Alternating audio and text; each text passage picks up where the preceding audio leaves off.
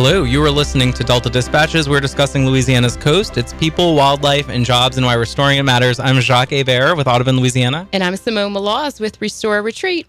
We're going international this week. Yes. We are. But first, I have to apologize to you. For what? My co-host. It was brought to my attention that my lateness is rude and that I take advantage of you and that you're always here and you always make excuses for me. So I want you to know that I'm going to recommit myself to be here on time. Well, I really appreciate that.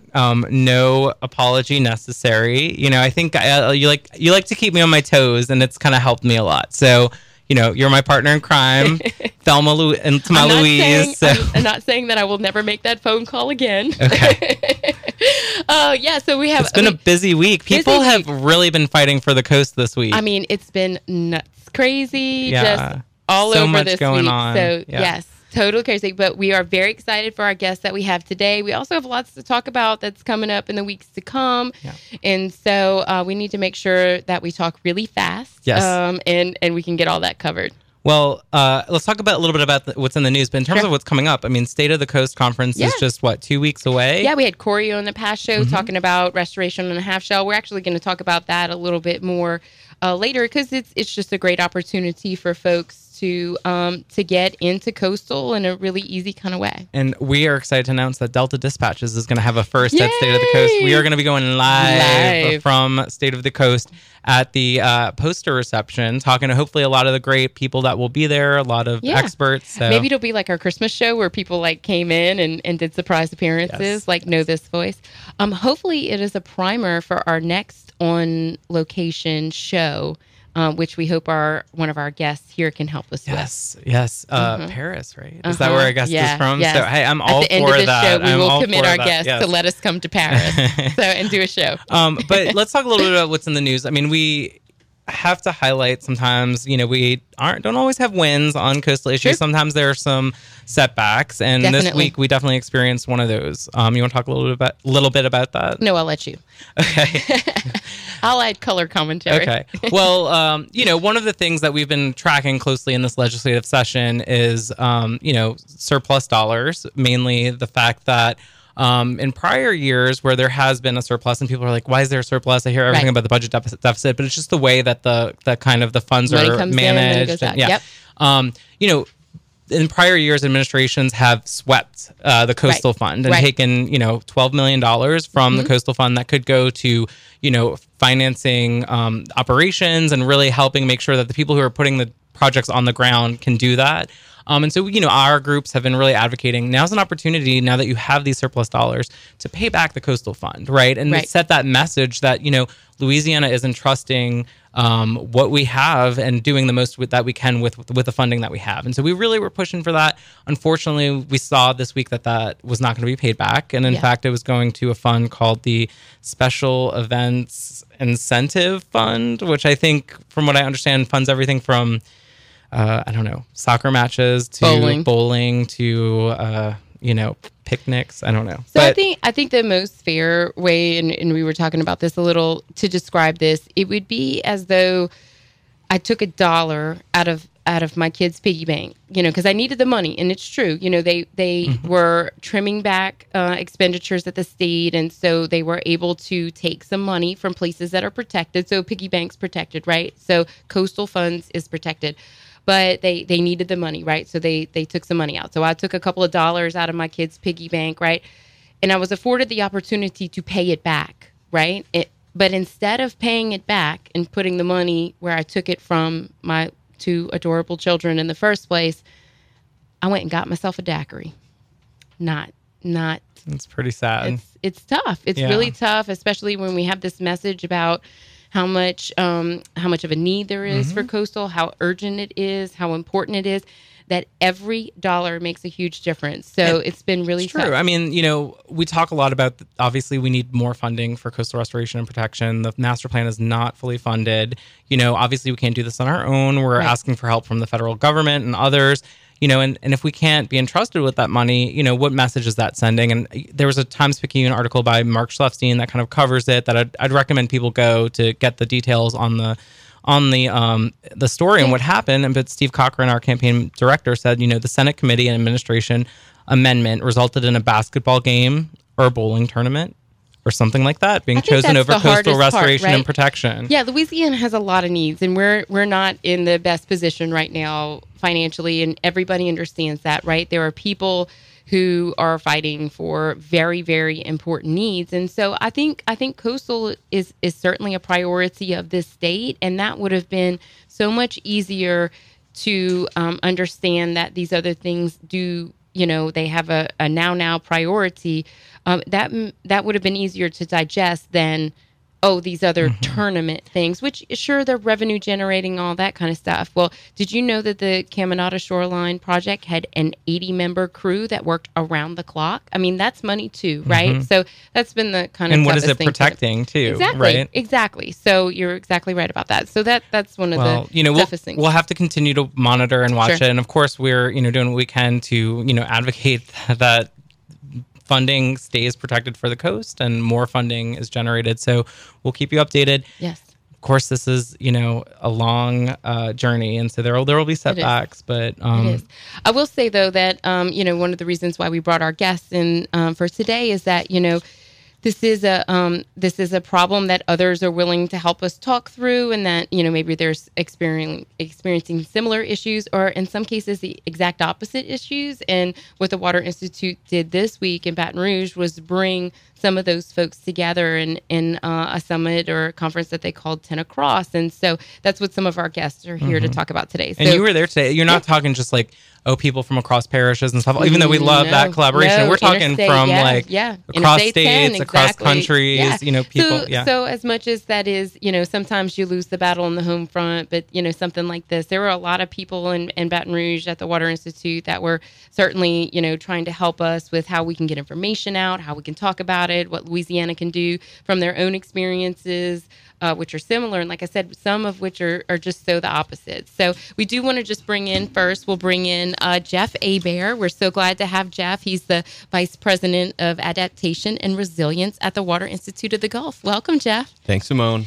We've had Scott Hemmerling on and Justin Aaronworth, and we've been dying to have you on. You're a city boy. You should have been here. We're so happy to have you. Tell us a little bit about your background. My work in sort of in this environment that we're talking about today really goes back to Hurricane Katrina. And I was living out of state at the time.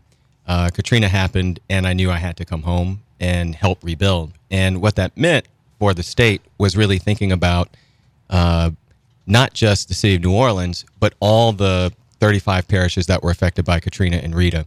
And not just from a development perspective. My background is architecture, urban design, and urban planning, but from a perspective of what's going on in the coastal parishes and how the coastal parishes, the effects of the environment on coastal parishes and the way people live, how important it was to transition our coastal communities, both in the city of New Orleans and outside the city of New Orleans, across the coast. And I always like to give a special shout out to Southwest Louisiana, who always feels left We've out. had Lori Cormier on this show. She's gotten us before. So from river to river, from the state line to the state line, the importance of what happens in coastal Louisiana predicts our future economically, population-wise, and the health of the environment that protects the entire rest of the state. So that was 12 years ago.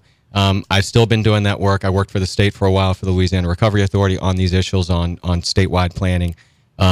Contributed to the first coastal master plan from the Louisiana Speaks work that we did, and then continued that work into the city of New Orleans, where for 8 years I worked for Mayor Landrieu and worked on issues related to the environment, how we build the city, moving the city to a more integrated green infrastructure, living with water perspective, and still kept in touch with a lot of the work going on in the coast. So, it's been a full circle for me in about a dozen years.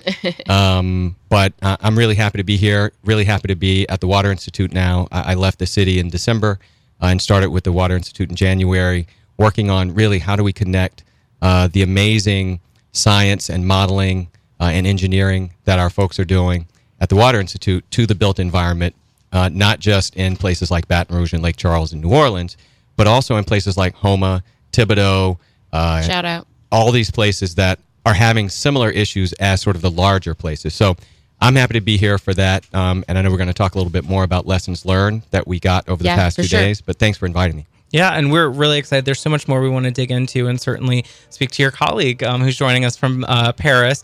We have to head into a break right now, but we'll be right back shortly with Jeff Hebert. You're listening to Delta Dispatches on WGSO 990 AM. We'll be right back after the break.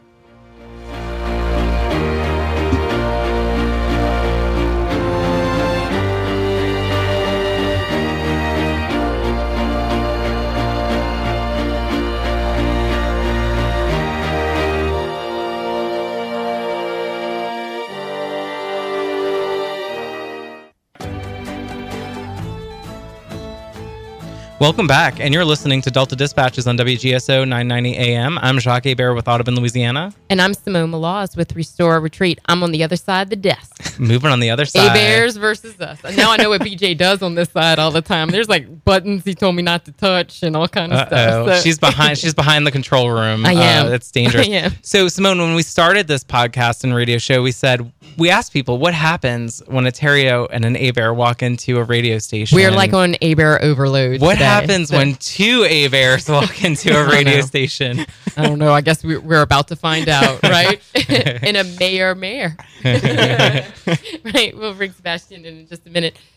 So we were talking with you, Jeff, and I've heard you so eloquently articulate this in so many different settings.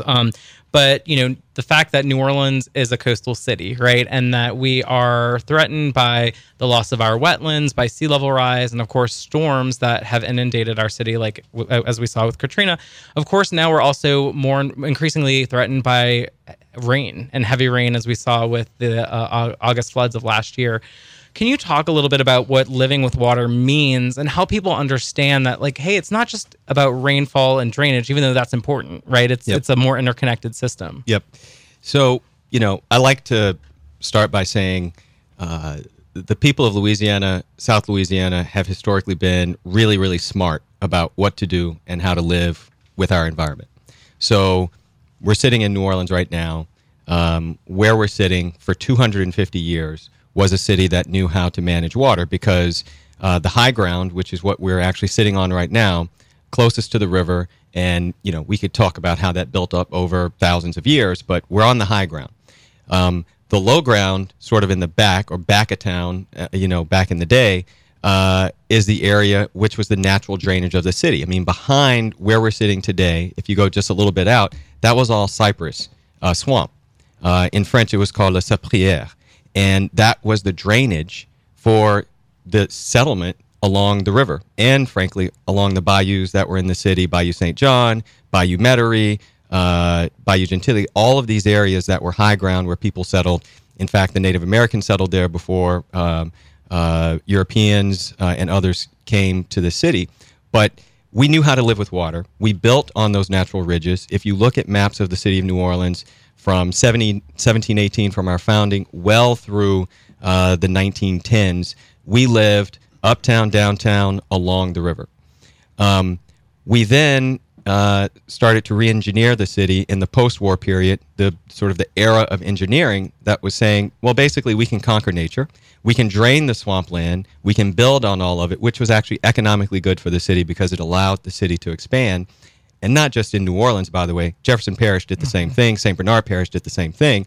But what we did was we then covered over our natural drainage system. We created this amazing pump system, which until very recently did really well for us. Combination of factors happened in New Orleans. One is the lack of investment in infrastructure and keeping that system up the way it should be and managing it appropriately. But the second piece is the amount of rainfall that we're getting today is completely different from what we got before. So we need additional capacity.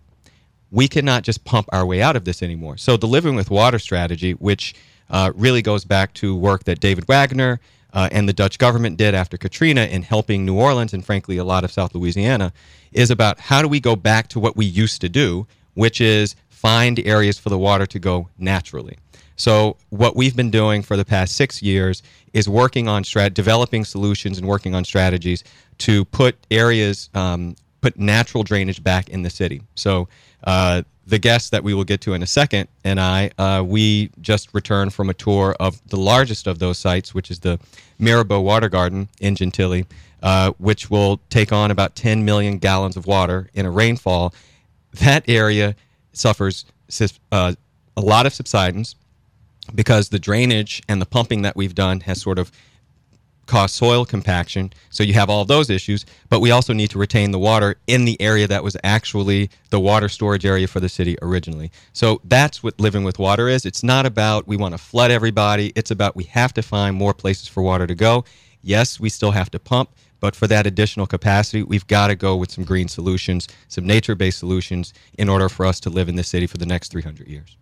Yeah, I mean, it's so important. And then, of course, like our wetlands as the multiple lines of defense that kind of buffer the city and provide, that natural storm surge protection as well. No, Jacques, the way I've always termed it is the lines of defense from a New Orleans perspective is what I call a curb to coast perspective. So what you do at the curb, what you do in the sort of the green infrastructure side that I'm talking about inside the protection system, then you have the protection system, then you have the coastal system, and New Orleans can only survive if that entire system is intact and in place. And so what I used to always say is people in New Orleans need to recognize we are a coastal city, and so we should be advocating and on the front lines advocating for projects in Plaquemines Parish, in St. Bernard Parish, in Jefferson Parish, because that's the first line of defense to protect New Orleans.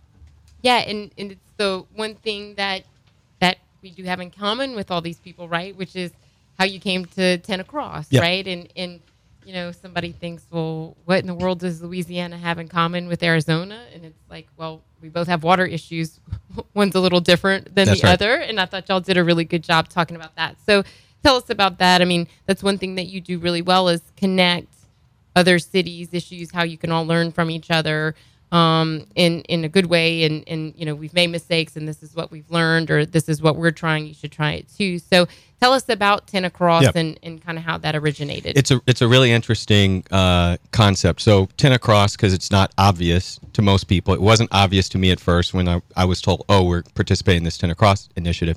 Tenacross is about I-10 and the I-10 corridor, which starts in Los Angeles and goes all the way to Jacksonville, Florida. And the idea is all of the communities along I-10 tell a story about the United States and the issues that are happening in the United States. And if you use the I-10 corridor as a laboratory, most of the solutions that you will find across that corridor can be used anywhere else in the United States and, frankly, anywhere else in the world. So this is sort of the brainchild of Arizona State University, working in partnership with John Davies at the Baton Rouge Area Foundation. That relationship has sort of been nurtured for a couple of years, and they decided to start this initiative around water. And so what are the water issues in the East? Well, too much water. What are the issues in the West? Not enough water. And even in that, when we started having conversations with Arizona State University about putting this on, we started to realize that even in those two extremes, there are solutions that are the same. So when you think about living with water strategies and water storage, we're using it because there's too much water on the streets. We don't want flooding. We want it to go down into these water parks or water gardens. They're doing it because they need to retain the water when they do have water so that they can use it again, right? And so even though they're extremes, they're similar. So Tenacross came out. We've been planning this for a while. 200 people were invited to come. We had guests from all over the country and all over the world, scientists, engineers, NGOs, folks from Louisiana, folks from Arizona, to present all of these ideas. And I think you were there. I think it was more of a success than we thought it would be. I agree. And we want to talk about some of the panels and certainly bring in this guest we keep talking about. So we'll be back right after the break. You're listening to Delta Dispatches on WGSO 990 AM.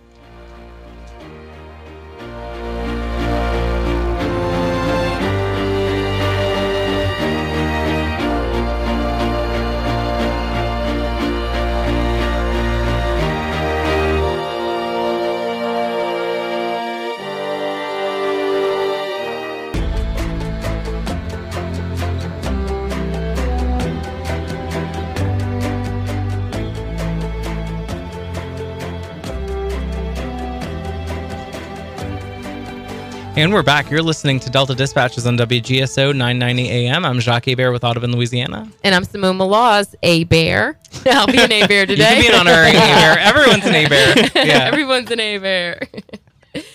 So we are back on the show. We have Jeff A-Bear of the Water Institute, and we're talking about living with water. We're also talking about the 10 Across conference that was recently held in Baton Rouge at your beautiful new office. Yeah. What a more picturesque place that you could have than right on the banks of the Mississippi River. I'm going to tell you, I had my doubts about lunch on the dock.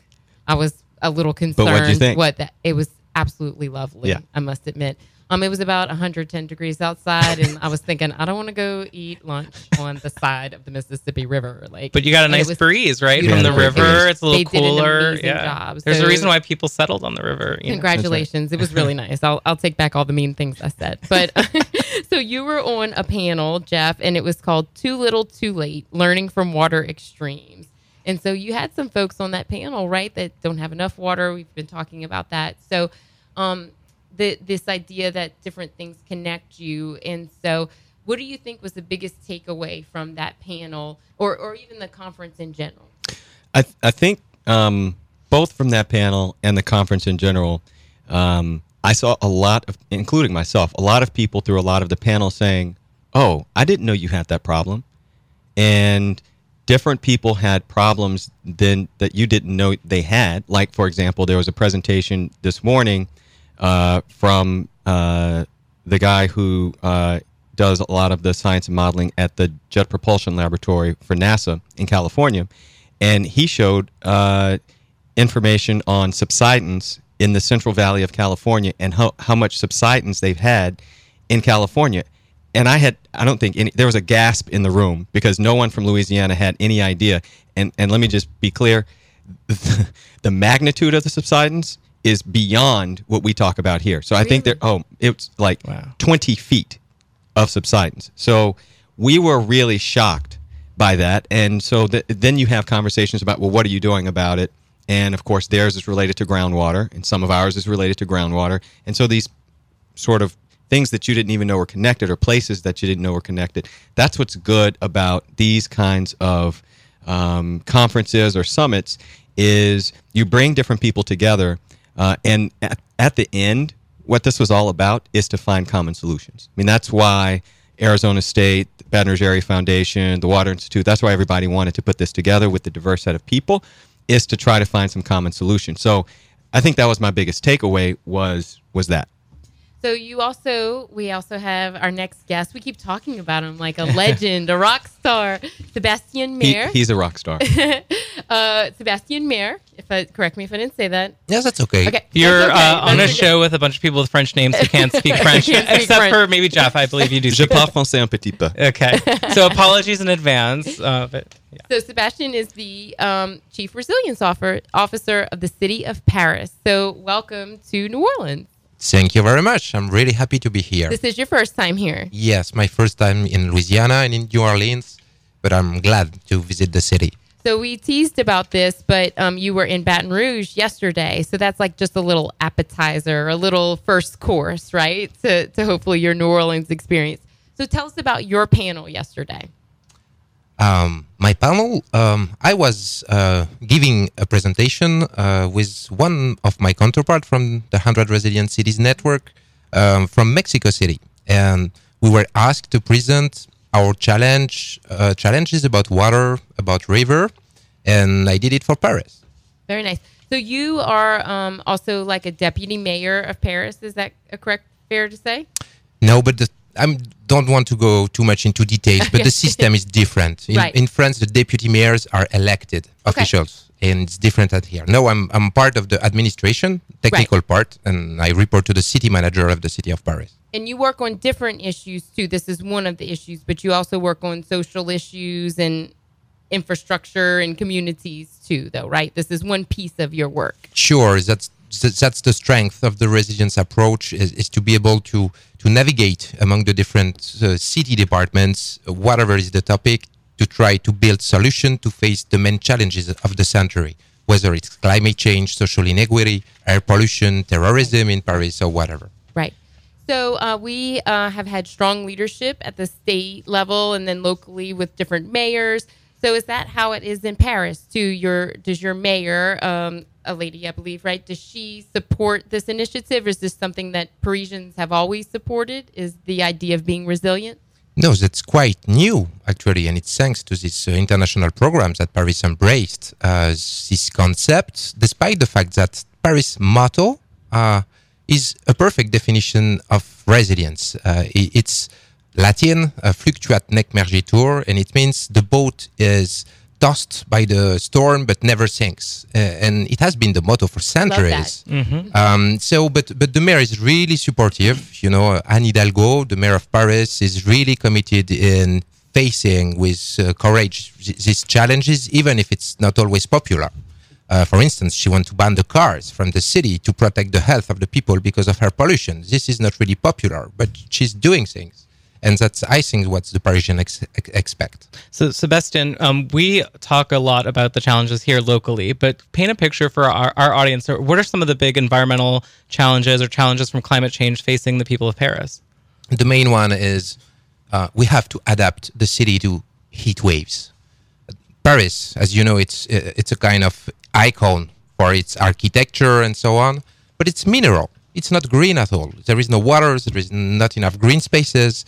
It's completely mineral, and it's a kind of oven in summer. And we know that it's going to be worse and worse in the coming decades. So we definitely need to adapt the city, because each heat wave, we're talking about hundreds of deaths of elderly because of heat waves. Our schools are not adapted. So if we want to guarantee the best education for the children despite climate change, we definitely need to adapt our infrastructure. It's a long-term journey, but we started with this resilience strategy. And y'all also had a bad flood. Is that true too? You had a river flood too, unexpected? Actually, it was not a bad one for Paris. It was kind of a middle-sized one, but we're expecting a main one. We know that it's going to happen, which is a question is just when. And it will cost something like 100 billion euros, and we'll need 5 to 10 years to recover. And we're not prepared enough so far. So part of my job, working with tons of stakeholders, is try to better prepare the city and the territory to face this event. So when you came to Tenacross and when you come here, what is your impression of Louisiana and how we're dealing with these environmental issues? I'm feeling that you guys are really advanced on these issues, or that we are really late. I don't know. We'll take the former. But you know, seeing all these people working together from the public sector, the private sector, researchers, NGOs, already invested together on a process that is so wide in the country, that is so relevant about the issues, like taking into account in the same time too much water or not enough water. We are just starting in France. We are, maybe this kind of reflection just appeared at least at the political level 1 or 2 years ago. So we're late, and I think we definitely have to learn from you guys. And you also have to figure out how to pay for plans just like us too, right? I mean, like you said, a disaster costs a lot of money, but to put a plan in place to save that money also costs money too. So those are things that you have to think about? Sure, but anyway, that's the power of the resilience approach. Anyway, the city is spending money all the time.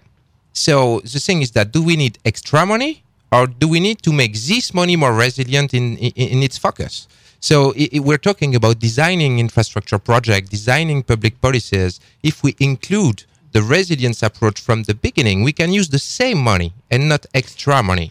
And this is something Sebastian and I have talked about for a long time, is that if you look at, in our instance, state budget or city budget or parish budget, you know, state, city of New Orleans, city of Baton Rouge, different parishes, we have capital improvement programs. So we spend, as a state, and if you add all of the governments together, billions of dollars every year on capital projects. Right, exactly. Right? Why can't we just figure out how to use that more effectively? I mean, it doesn't have to be an add-on. It's how are we using the money that we already have to be effective? And I think that is going to be a big challenge for cities around the world, cities in this country, states, to really examine how are we using the money that we already have, and how could we use it better to achieve the things that we're talking about, to protect our coast, to protect our people, to invest in infrastructure. I mean, we have money. It's just about how we use that money and how do we prioritize it. I think this kind of goes back to what you guys started off in the beginning. Yeah, I agree. And certainly it costs so much more later, right? Whether you added on or whether you experienced that disaster. And they had some folks yesterday at Ten Across talking about that from the reinsurance market, about how expensive these things cost. And they were saying billions like it was no big deal, right? I mean, hundreds of billions of dollars on the back end in insurance claims and those kinds of things too. So we're going to have y'all back for the next segment for a little while. We'll wrap up and then we'll send y'all off. We'll send Sebastian off to the city to experience it. I hear you want to go down to Frenchman Street, check out some jazz while you're here. Yeah, sure, definitely. You're a fan of Treme, the show, right? Is that where you kind of first got into our job, or at least start to learn about some of our places? Yeah, I love this TV serial, and I definitely want to visit the neighborhood. I don't know if it's possible, but I guess I'd be able to, and I want to go to a jazz club, of course. Well, I think you have a pretty good guide here in Jeff, so I'm sure you'll have a great night. We have one segment left, so we'll be right back after the break. You're listening to Delta Dispatches on WGSO 990 AM.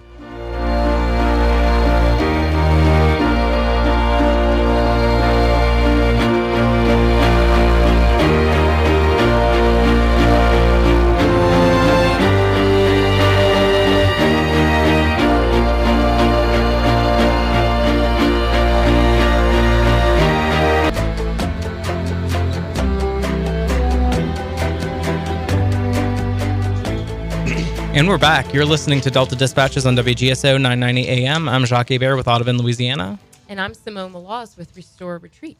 So today we're talking about connections, right? And how to make connections in the spite of challenges to find opportunities. And we were talking earlier with you, Jeff, a little bit about the Ten Across conference and, finding the connections across the I-10 corridor to some of these challenges.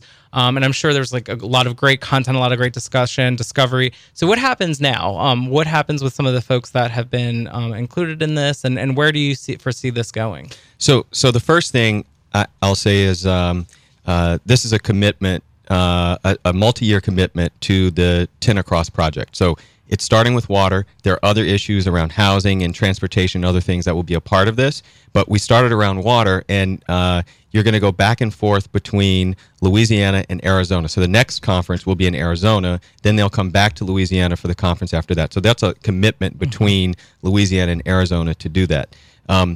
What we've already started talking about is between conferences, particularly for us being the Water Institute and for Arizona State, both being research institutions, what are the joint projects that we want to do together to study the issues along I-10 and then start bringing that to the next conference, which will be in Arizona, and then in that next period, then bring it back to Louisiana. So there's a lot that we can do there. The participants, we want to make sure we form a connection between everybody because Justin Aaronworth, who's the CEO of the Water Institute, who's been on the show before, we've had this conversation, and we think that the Water Institute, as a non-governmental, independent applied research institute, part of our mission is to be a convener, and our role in 10X is to be the convener for Louisiana and connecting us to Arizona State, and then to other entities around the world. So that's our value add to this, and then being able to take that information and then put it into sort of a research platform of what we want to do. So there's sort of the side of this where we got everybody together to talk, all notes were being taken on all of that, and then there's the other side of what's the actual research out of that can help Louisiana look forward to developing solutions for the problems that we have. So before we turn you guys loose into the city, it's a rite of passage that we have to ask you a fun question, to make, like you said, make some fun of some serious topics. So the fun question is, what was your favorite drink at Happy's last night?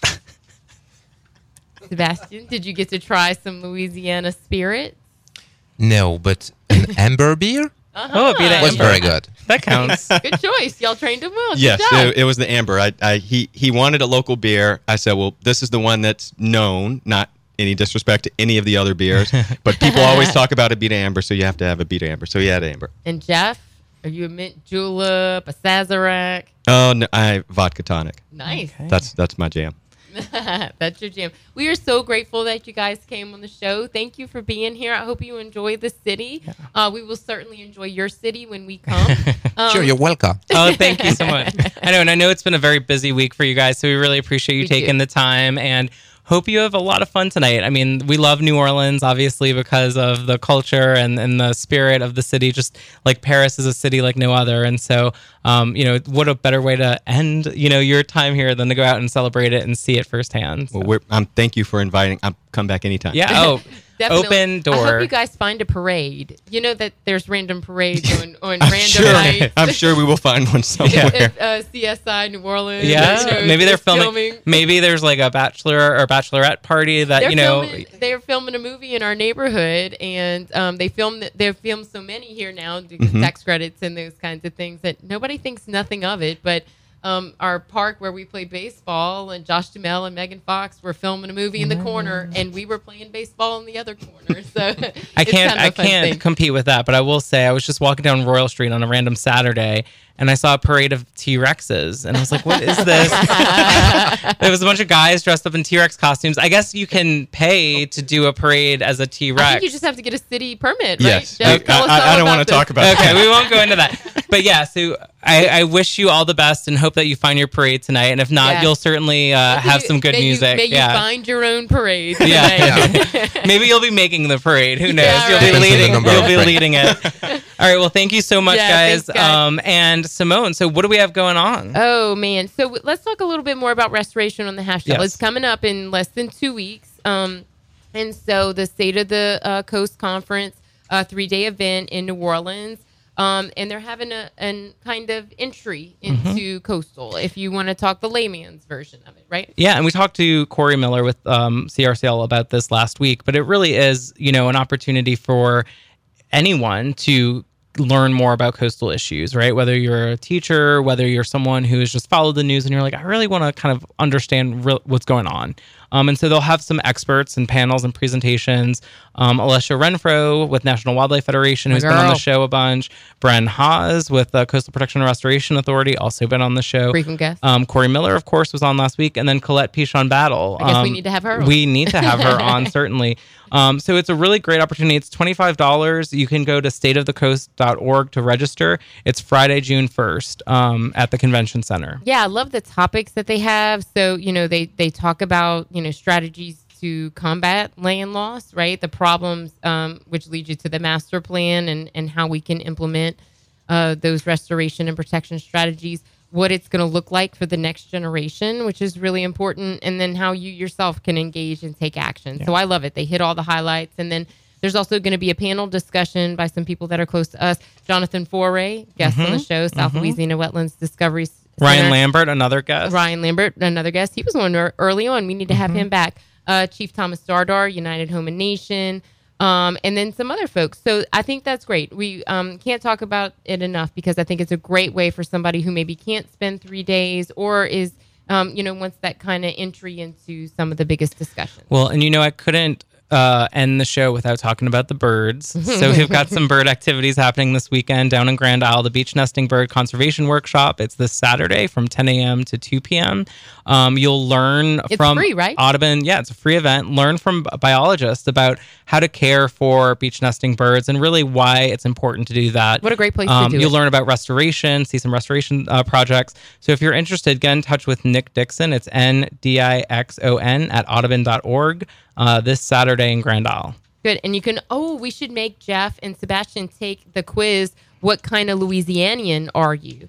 So you answer a couple of questions and it tells you your Louisiana personality. So I forgot. I'm a Little Louie. Little Louie. Yeah. I was not a crew captain, but I certainly could have been. You're a Houdat. A Houdat, Yeah. right. And my husband was the...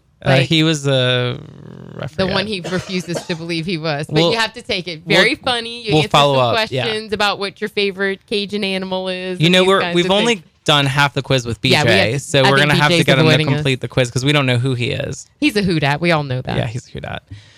So yeah, upcoming shows. We're gonna be at live at State of the Coast in 2 Yay. weeks. And yeah, we're excited. You're going on vacation soon, I right? am. I need a vacation. Oh, I know you do. You're leaving me solo, just like I left you.